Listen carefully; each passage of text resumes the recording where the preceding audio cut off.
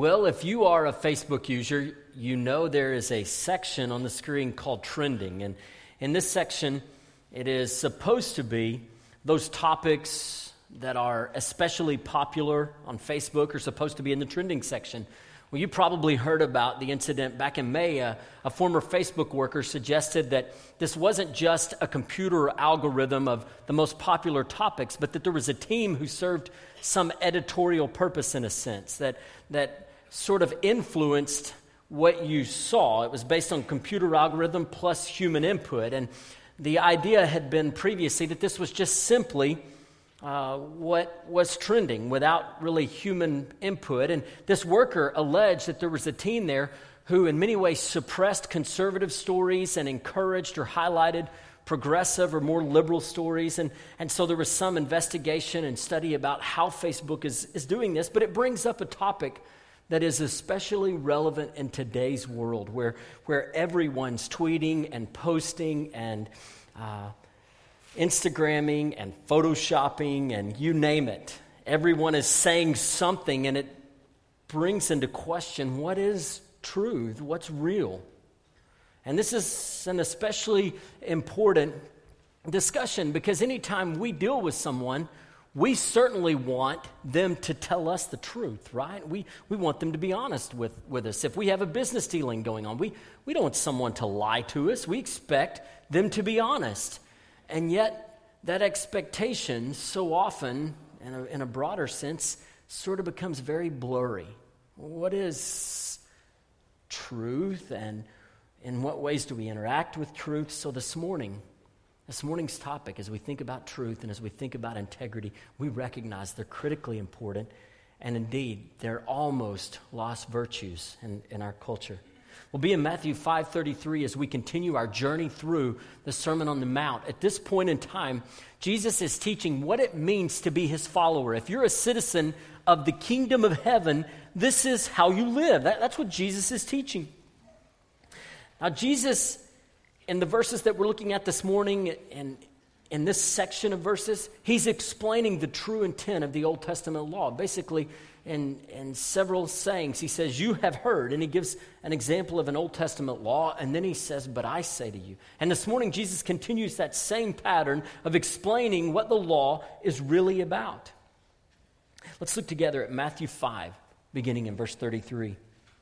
Again, you have heard that it was said to those of old, you shall not swear falsely, but shall perform to the Lord what you have sworn.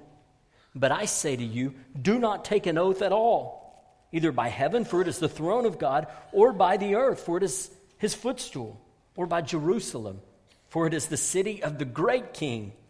And do not take an oath by your head, for you cannot make one hair white or black. Let what you say be simply yes or no. Anything more than this comes from evil. In these verses, Jesus teaches that we must always be people of the truth. We must always be people of the truth. Now here in Matthew 5:33, Jesus says, you've heard that it was said. And this statement that he's about to give is not necessarily a direct quotation of a specific verse, but it's sort of a summary of a lot of different teachings from the Old Testament about making promises or about telling the truth. The first passage that we ought to consider is Exodus 20, verse 7, which is the third commandment. Do not take God's name in vain. Now, to take an oath in God's name and to break the oath was an instance of taking God's name in vain. It was one example of a way that you might take his name in vain. Another commandment that we ought to think about is Exodus 20, verse 16, the ninth commandment, which says that you shall not testify falsely. You shall not bear false witness, that is.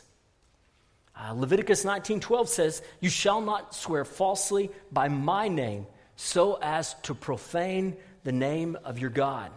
Numbers chapter 30, verse 2. If a man makes a vow to the Lord or takes an oath to bind himself with a binding obligation, he shall not violate his word. He shall do according to all that proceeds out of his mouth. So the law, the Old Testament law, prohibited the irreverent use of God's name. It prohibited haphazard promises and broken promises. There's a sense in which the Old Testament is saying, if you make a vow, you keep your vow. Now, if an oath was taken literally, or if an oath was taken, it was to be fulfilled. It was to be completely fulfilled. In Deuteronomy 6, verses 21 through 23, the scriptures say, when you make a vow to the Lord your God, you shall not delay to pay it, for it would be sin in you, and the Lord your God will surely require it of you. However, if you refrain from vowing, it would not be sin in you. You shall be careful to perform what goes out from your lips, just as you have voluntarily vowed to the Lord your God what you have promised. So Jesus says, you've heard from the Old Testament that you must keep your vow. But in verse 34, he's going to speak and he's going to say, it's not just about keeping your vow. I want you to understand that what is happening today in regards to keeping your vow is not the true intent of the Old Testament law. And you'll understand what I mean in just a moment. Now, and as you look at verse 34, as Jesus has done in the preceding verses, he gives the full measure of the law. He says, this is what you said, but I want you to understand it fully. And so here he says, don't take an oath, period. Don't take an oath. That's what he says. He says at all. He's emphasizing the comprehensive nature of this statement. Don't take an oath. Well, an oath was binding depending upon what object was sworn upon. He says, don't take an oath by heaven. Why? Because that is God's throne. Don't take an oath by earth because that's his footstool. Don't take an oath on your own head. That's kind of the idea of, hey, you can have my head if I don't keep this. He says, don't do that. Why? Because you can't turn one of your hairs black or white. You can't do that. Now, barring hair color, I suppose. But you understand what he's saying, right? Yeah, you understand. He's saying you don't have the power to do that. God is the king. He's the ruler. He's the one in authority. And we don't have that kind of authority or power. So when we swear by the earth or by heaven, it's still God's realm. It's still the realm in which he is ruler. So all oaths must be taken seriously because every oath, whatever we swear by, is really within his jurisdiction, if you will. Now, many of these oaths at this time were not being made as a way to maintain truth, but they were being made as a way to sort of play with the truth. You see, in Judaism, there were all sorts of guidelines. If you look in the Mishnah, for example, the understanding of the oral Jewish law from this time period, there were all kinds of vows that were given. If you make this vow and you vow to this object, well, that's not valid. But if you vow to this, then it is valid. And so there were all these different guidelines. And the idea was, instead of vowing to God, in which you would be bound, you could vow to a lesser object and you would have less responsibility to fulfill your vow. So in swearing by something other than God, you could avoid accountability. You could perhaps avoid God's judgment if you didn't keep your vow. So it was a simple way to make a promise, but not exactly. In fact, when I was a kid, and I don't know if kids do this still today, sometimes we would say this statement. We would say, this is the truth, but we would cross our fingers. You remember this? And if you crossed your fingers when you said something, it didn't have to be true. Or sometimes the kids would get a little clever and they would have their hands out and then they would cross their toes. I was crossing my toes. I didn't have to tell the truth. That's what they would say. And so when we did this as kids, the intent was to deceive, not to tell the truth. And that's exactly what was happening here. The intent in taking an oath by some lesser object was a desire to avoid responsibility. And a desire not to keep the oath that was made. And so in Matthew 5:37, Jesus is going to say, you must be a people of the truth. You must be a people of integrity. So Matthew 5:37 prevents oaths. He just says don't do them. Don't do them at all. Why? Because what you say needs to be true. It doesn't need to be backed up by a promise or by an oath. Just speak the truth. Now, this is speaking to everyday conversation and everyday language. What Jesus is saying is, in everyday speech, don't take oaths. Just tell the truth. Just tell the truth. Now, it isn't an absolute prohibition against taking oaths. Some groups have understood it in this way, but it's not. And should a Christian sign a contract? You're purchasing a house, you just signed a contract. Should a Christian testify in a court of law? Some have argued, no, that Christians shouldn't do these things. And yet, is that what this passage is saying? Well, when we come to a place in Scripture where we don't exactly understand the full measure, so if you're a Christian, should I put my hand on the Bible and say, yes, I will solemnly tell the truth? Or should I not? Well, what we do when we're not sure how to handle a particular passage is we look at other places in Scripture where the same topic is addressed. And so here, as we look at this idea of oaths or promises, and we look more broadly in Scripture, it will help us understand Jesus' intent here. A good rule of thumb when you're trying to understand what Scripture is saying is that Scripture must be interpreted in light of Scripture. So, let's take a look at some of the Old Testament law regarding oaths. First, we saw that oaths could be voluntary. A person could voluntarily make an oath in the Old Testament. You can see scriptures. I won't take the time to read all of these, but you can see them in your notes there. Oaths could be required by law. There were some oaths that a person had to take. And oaths would be taken in God's name. There wasn't going to be a wiggle room where you could kind of take an oath in a lesser and be held accountable in a lesser way.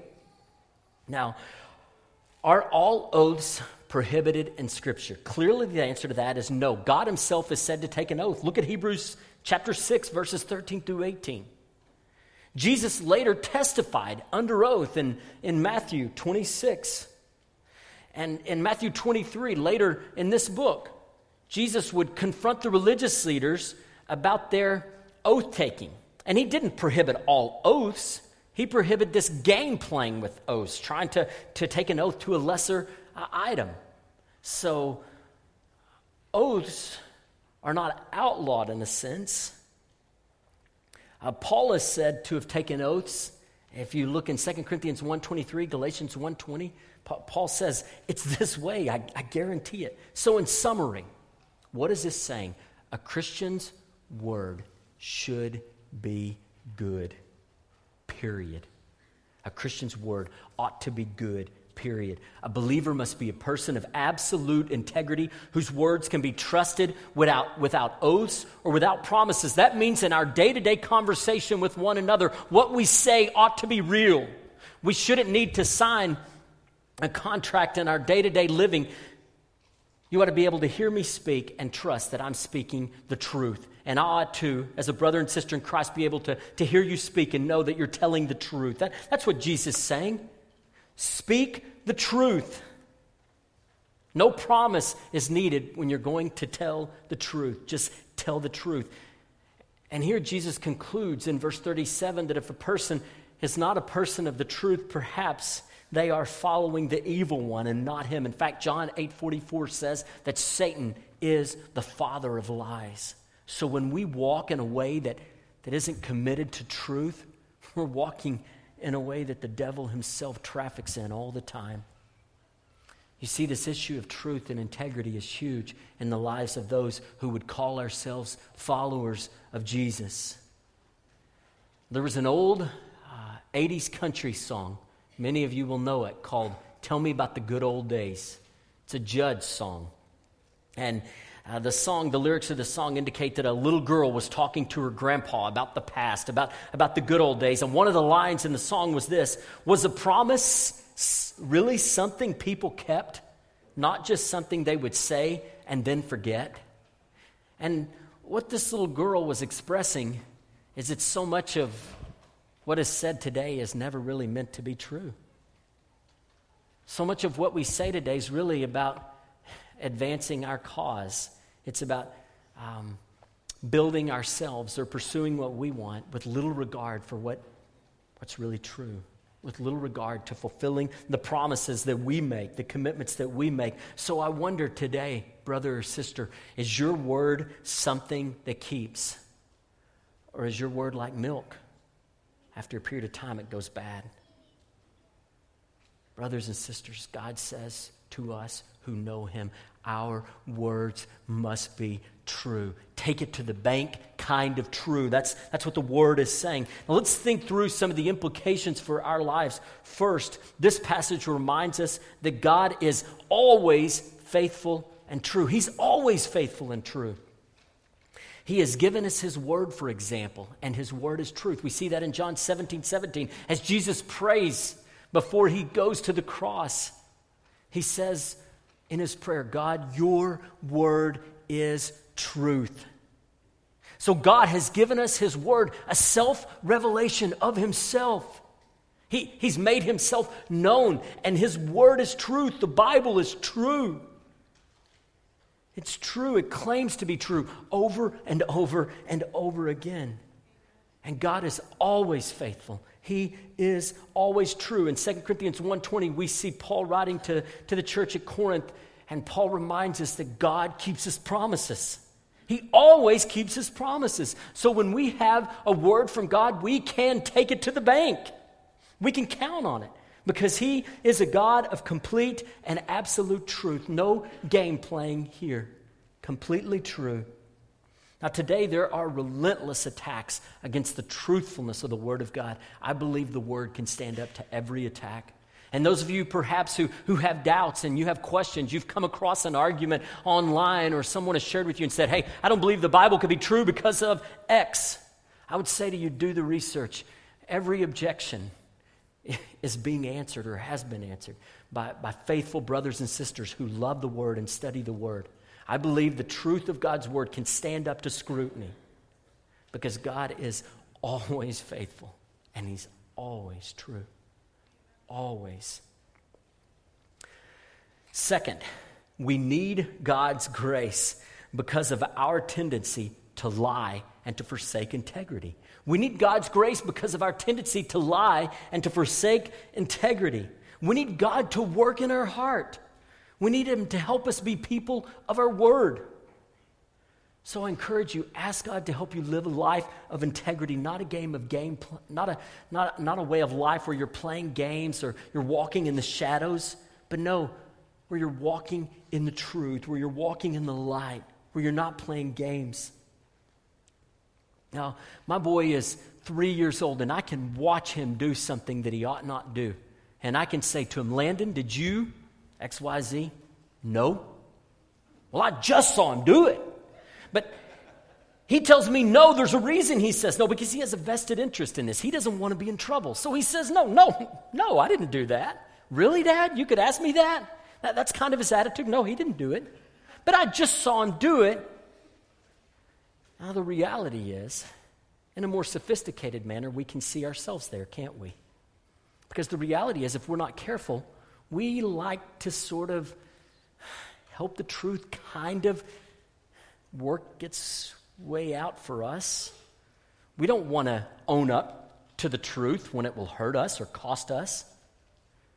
But understand, as people of God, we cannot live there. We can't live there. We must be a people, even when it hurts, to be honest and to tell the truth. We must be a people who are committed to that kind of integrity. Now, in the lives of believers, this is one of the reasons a church family is so important, because Scripture teaches us that sin is deceptive.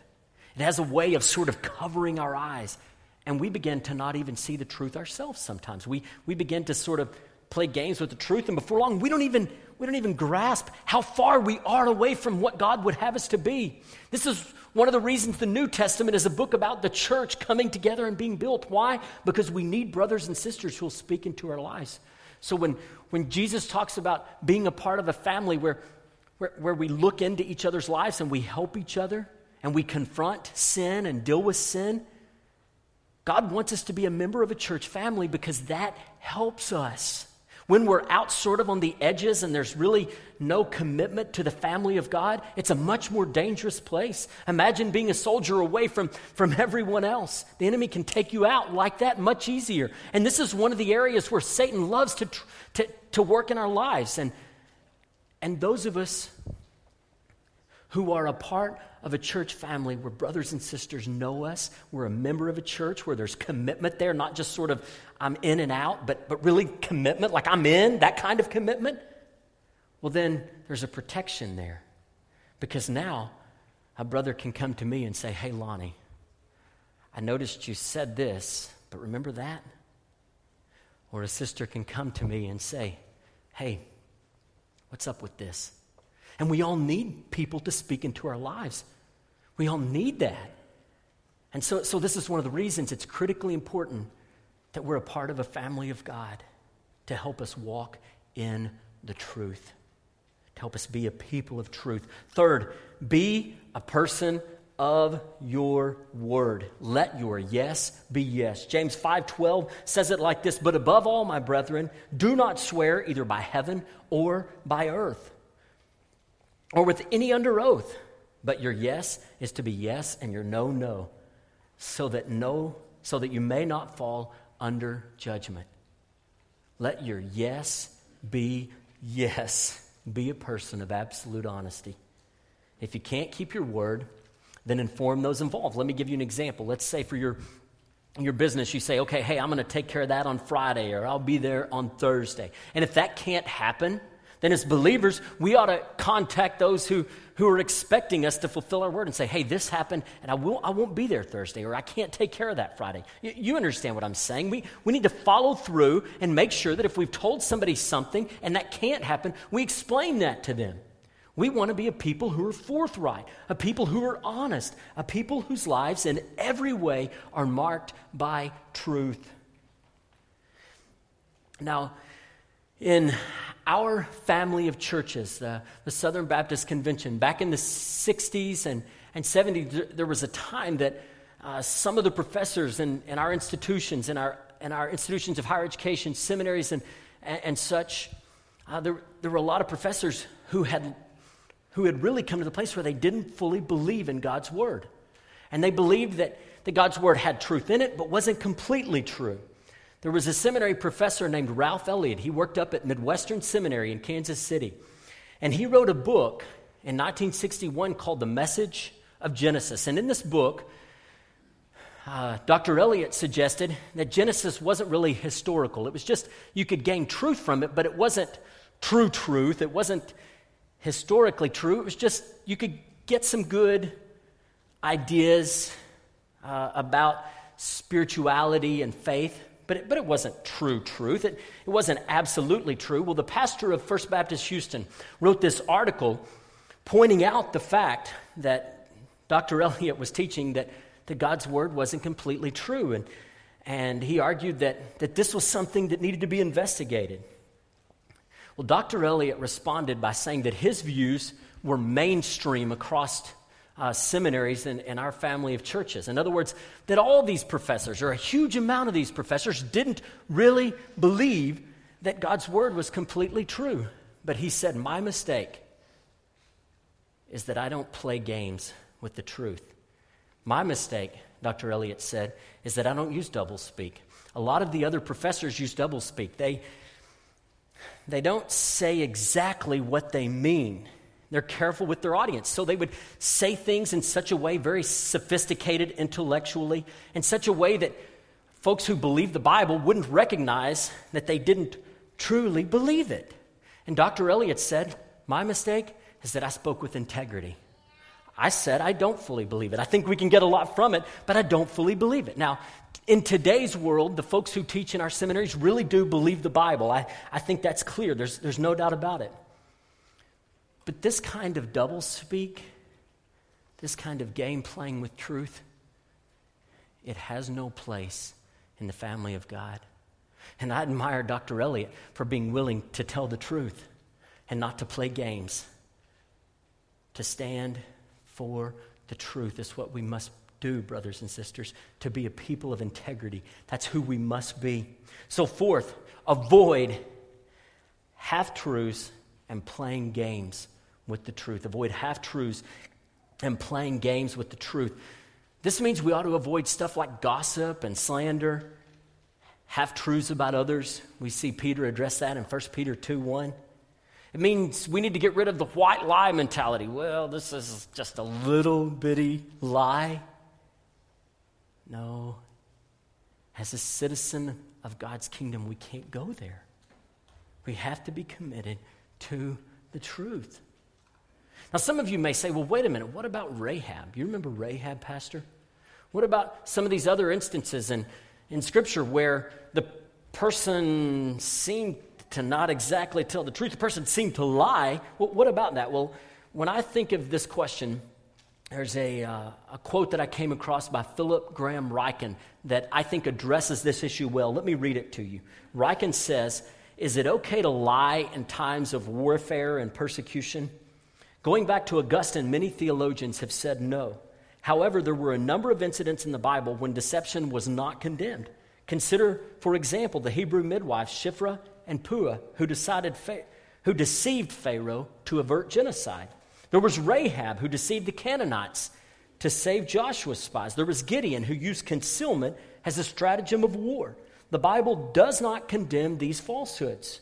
However, each of them was told to prevent evil men from committing even greater sins, such as murder. But we shouldn't use these extremes to justify falsehood when we're in a tight spot or when we think the end justifies the means. Even in those rare cases when a lie seems necessary to protect others, it is still wrong in itself." And I think Ryken here captures a firm commitment to the Scriptures. Lying is sinful. Now, in this time of war, perhaps we use deception as a strategy of war. But ultimately, in our day-to-day lives, believers, we must traffic in the truth. We must be a people whose words can be counted on. What about playing sports or board games? When a quarterback fakes a play to try to trick the defense, do we call that person a liar or deceiver in a board game? Part of the strategy, perhaps, is kind of to trick or deceive. Of course not, because we understand when we join in that game that the way that you play the game is to use trickery. This is not breaking the command to be a person of truth. There's no desire to harm or to dishonor God in that. What about joking around or pulling someone's leg? Is it okay to joke around or pull someone's leg? As long as a joke is told with affection, with no desire ultimately to deceive, but to tell the truth. I think Christians can tell jokes and enjoy teasing one another, things like that, if it's done in a manner that's not meant to harm. Now, we should also be careful. Proverbs 26, 18 and 19 addresses being careful when you tell jokes, when you play a joke on a brother or sister. So to be very clear, Jesus says that his followers are to be a people of truth, to be a people of integrity. Fifth, recognize the reality of absolute truth. If we're going to understand life from a biblical framework, absolute truth exists. Now, this is not accepted in our culture at large. This notion of postmodernism, or sometimes even postmodernism, holds to the idea that truth is really constructed. People construct truth. There's not really an objective, independent, out there truth. It's just sort of what we make. An idea of social constructivism, it's sometimes called. We invent truth. Richard Rorty, one of the leaders in the postmodern movement, said this: "Truth is made, not found." But is this a biblical understanding of truth? It's not. From a biblical perspective, God gives truth that is always true, absolute and objective truth. As we think about truth, there's something called the correspondence theory of truth. This will make perfect sense to you. And that is, if you speak the truth, then what you say corresponds to the way things really are. And yet that idea or that notion of truth is rejected by countless of those who are in the elite in our culture. Truth is something more shady, more cloudy, more hard to get a grasp on, something nebulous that we put together ourselves. But brothers and sisters, if we believe in Jesus and we are his follower, we must be committed to the notion of absolute truth, and we must be committed to the fact that God speaks in a way that's true in all places, in all times, in all circumstances. Objective truth. No matter the cost, we've got to be committed to that. If we would be followers of God, if we would be committed to what the Word teaches. Now, a few nights ago, one of the speakers at the Democratic National Convention yelled out, maybe you heard it, that she aborted a child. And the crowd cheered. Maybe you saw this. It was a really troubling moment. And here's an example of abandoning the clear truth. The reality is that when conception occurs, when a sperm and an egg come together, the reality is that life begins. And when that happens, if the pregnancy goes to term, a baby will be born. A human baby. No one's arguing about that. When conception occurs, 9 months later, if the pregnancy goes to term, everyone understands that when birth occurs, it's a human. It's a person who's born. And to deny the clarity of the fact that when a sperm and an egg come together, to deny that that's life, is a complete and outright rejection of reality. It's a complete and outright rejection of truth. And yet our culture is determined to avoid the truth at all costs. We live in a time when the truth is subverted. It's put aside. We live in a time when deception is celebrated. But brothers and sisters, among believers, it must not be. We must be a people of the truth. And when we stumble and we veer away from the truth, we come to God and seek His forgiveness. We make things right with others when necessary. And we strive to get back in line with the God of truth. And we strive to submit our lives to Him and by His grace to walk in truth. Sixth, turn to the truth. Turn to the truth. Jesus said in John 14:6, I am the way and the truth and the life. No one comes to the Father except by me. Jesus said, I'm the only way. You want to be right with God? The only way you're going to get there is through me. I'm the truth. You want to find truth? Then find Jesus. He has given us direction right here. You want to know Him? Study this book. Learn about Him. Learn that He is the way. He's the way to life. Now, maybe some of you have been looking for life in all sorts of places. You thought, hey, if I can just get this, or if I can just attain that, or if I can just become this or that, I'll have life. But all that's a mirage. It's not the truth. The truth is that if you want life and life to the full, you got to come to Jesus. And when you come to Jesus, you're going to find life that's real. You're going to find truth that's always true. You're going to find purpose. Jesus is the perfect picture of integrity, and He tells us that if anyone would be made right with God, there's only one way, and it is through Him. It is through Him. No one comes to the Father except through me. I am the way, the truth, and the life. And so God calls you to Himself. Every one of us has a sinful heart. Every one of us has lied and lie. Just that alone, every one of us is guilty before God. And because of God's righteousness, He can't just ignore the wickedness and the sinfulness that's in all of our hearts.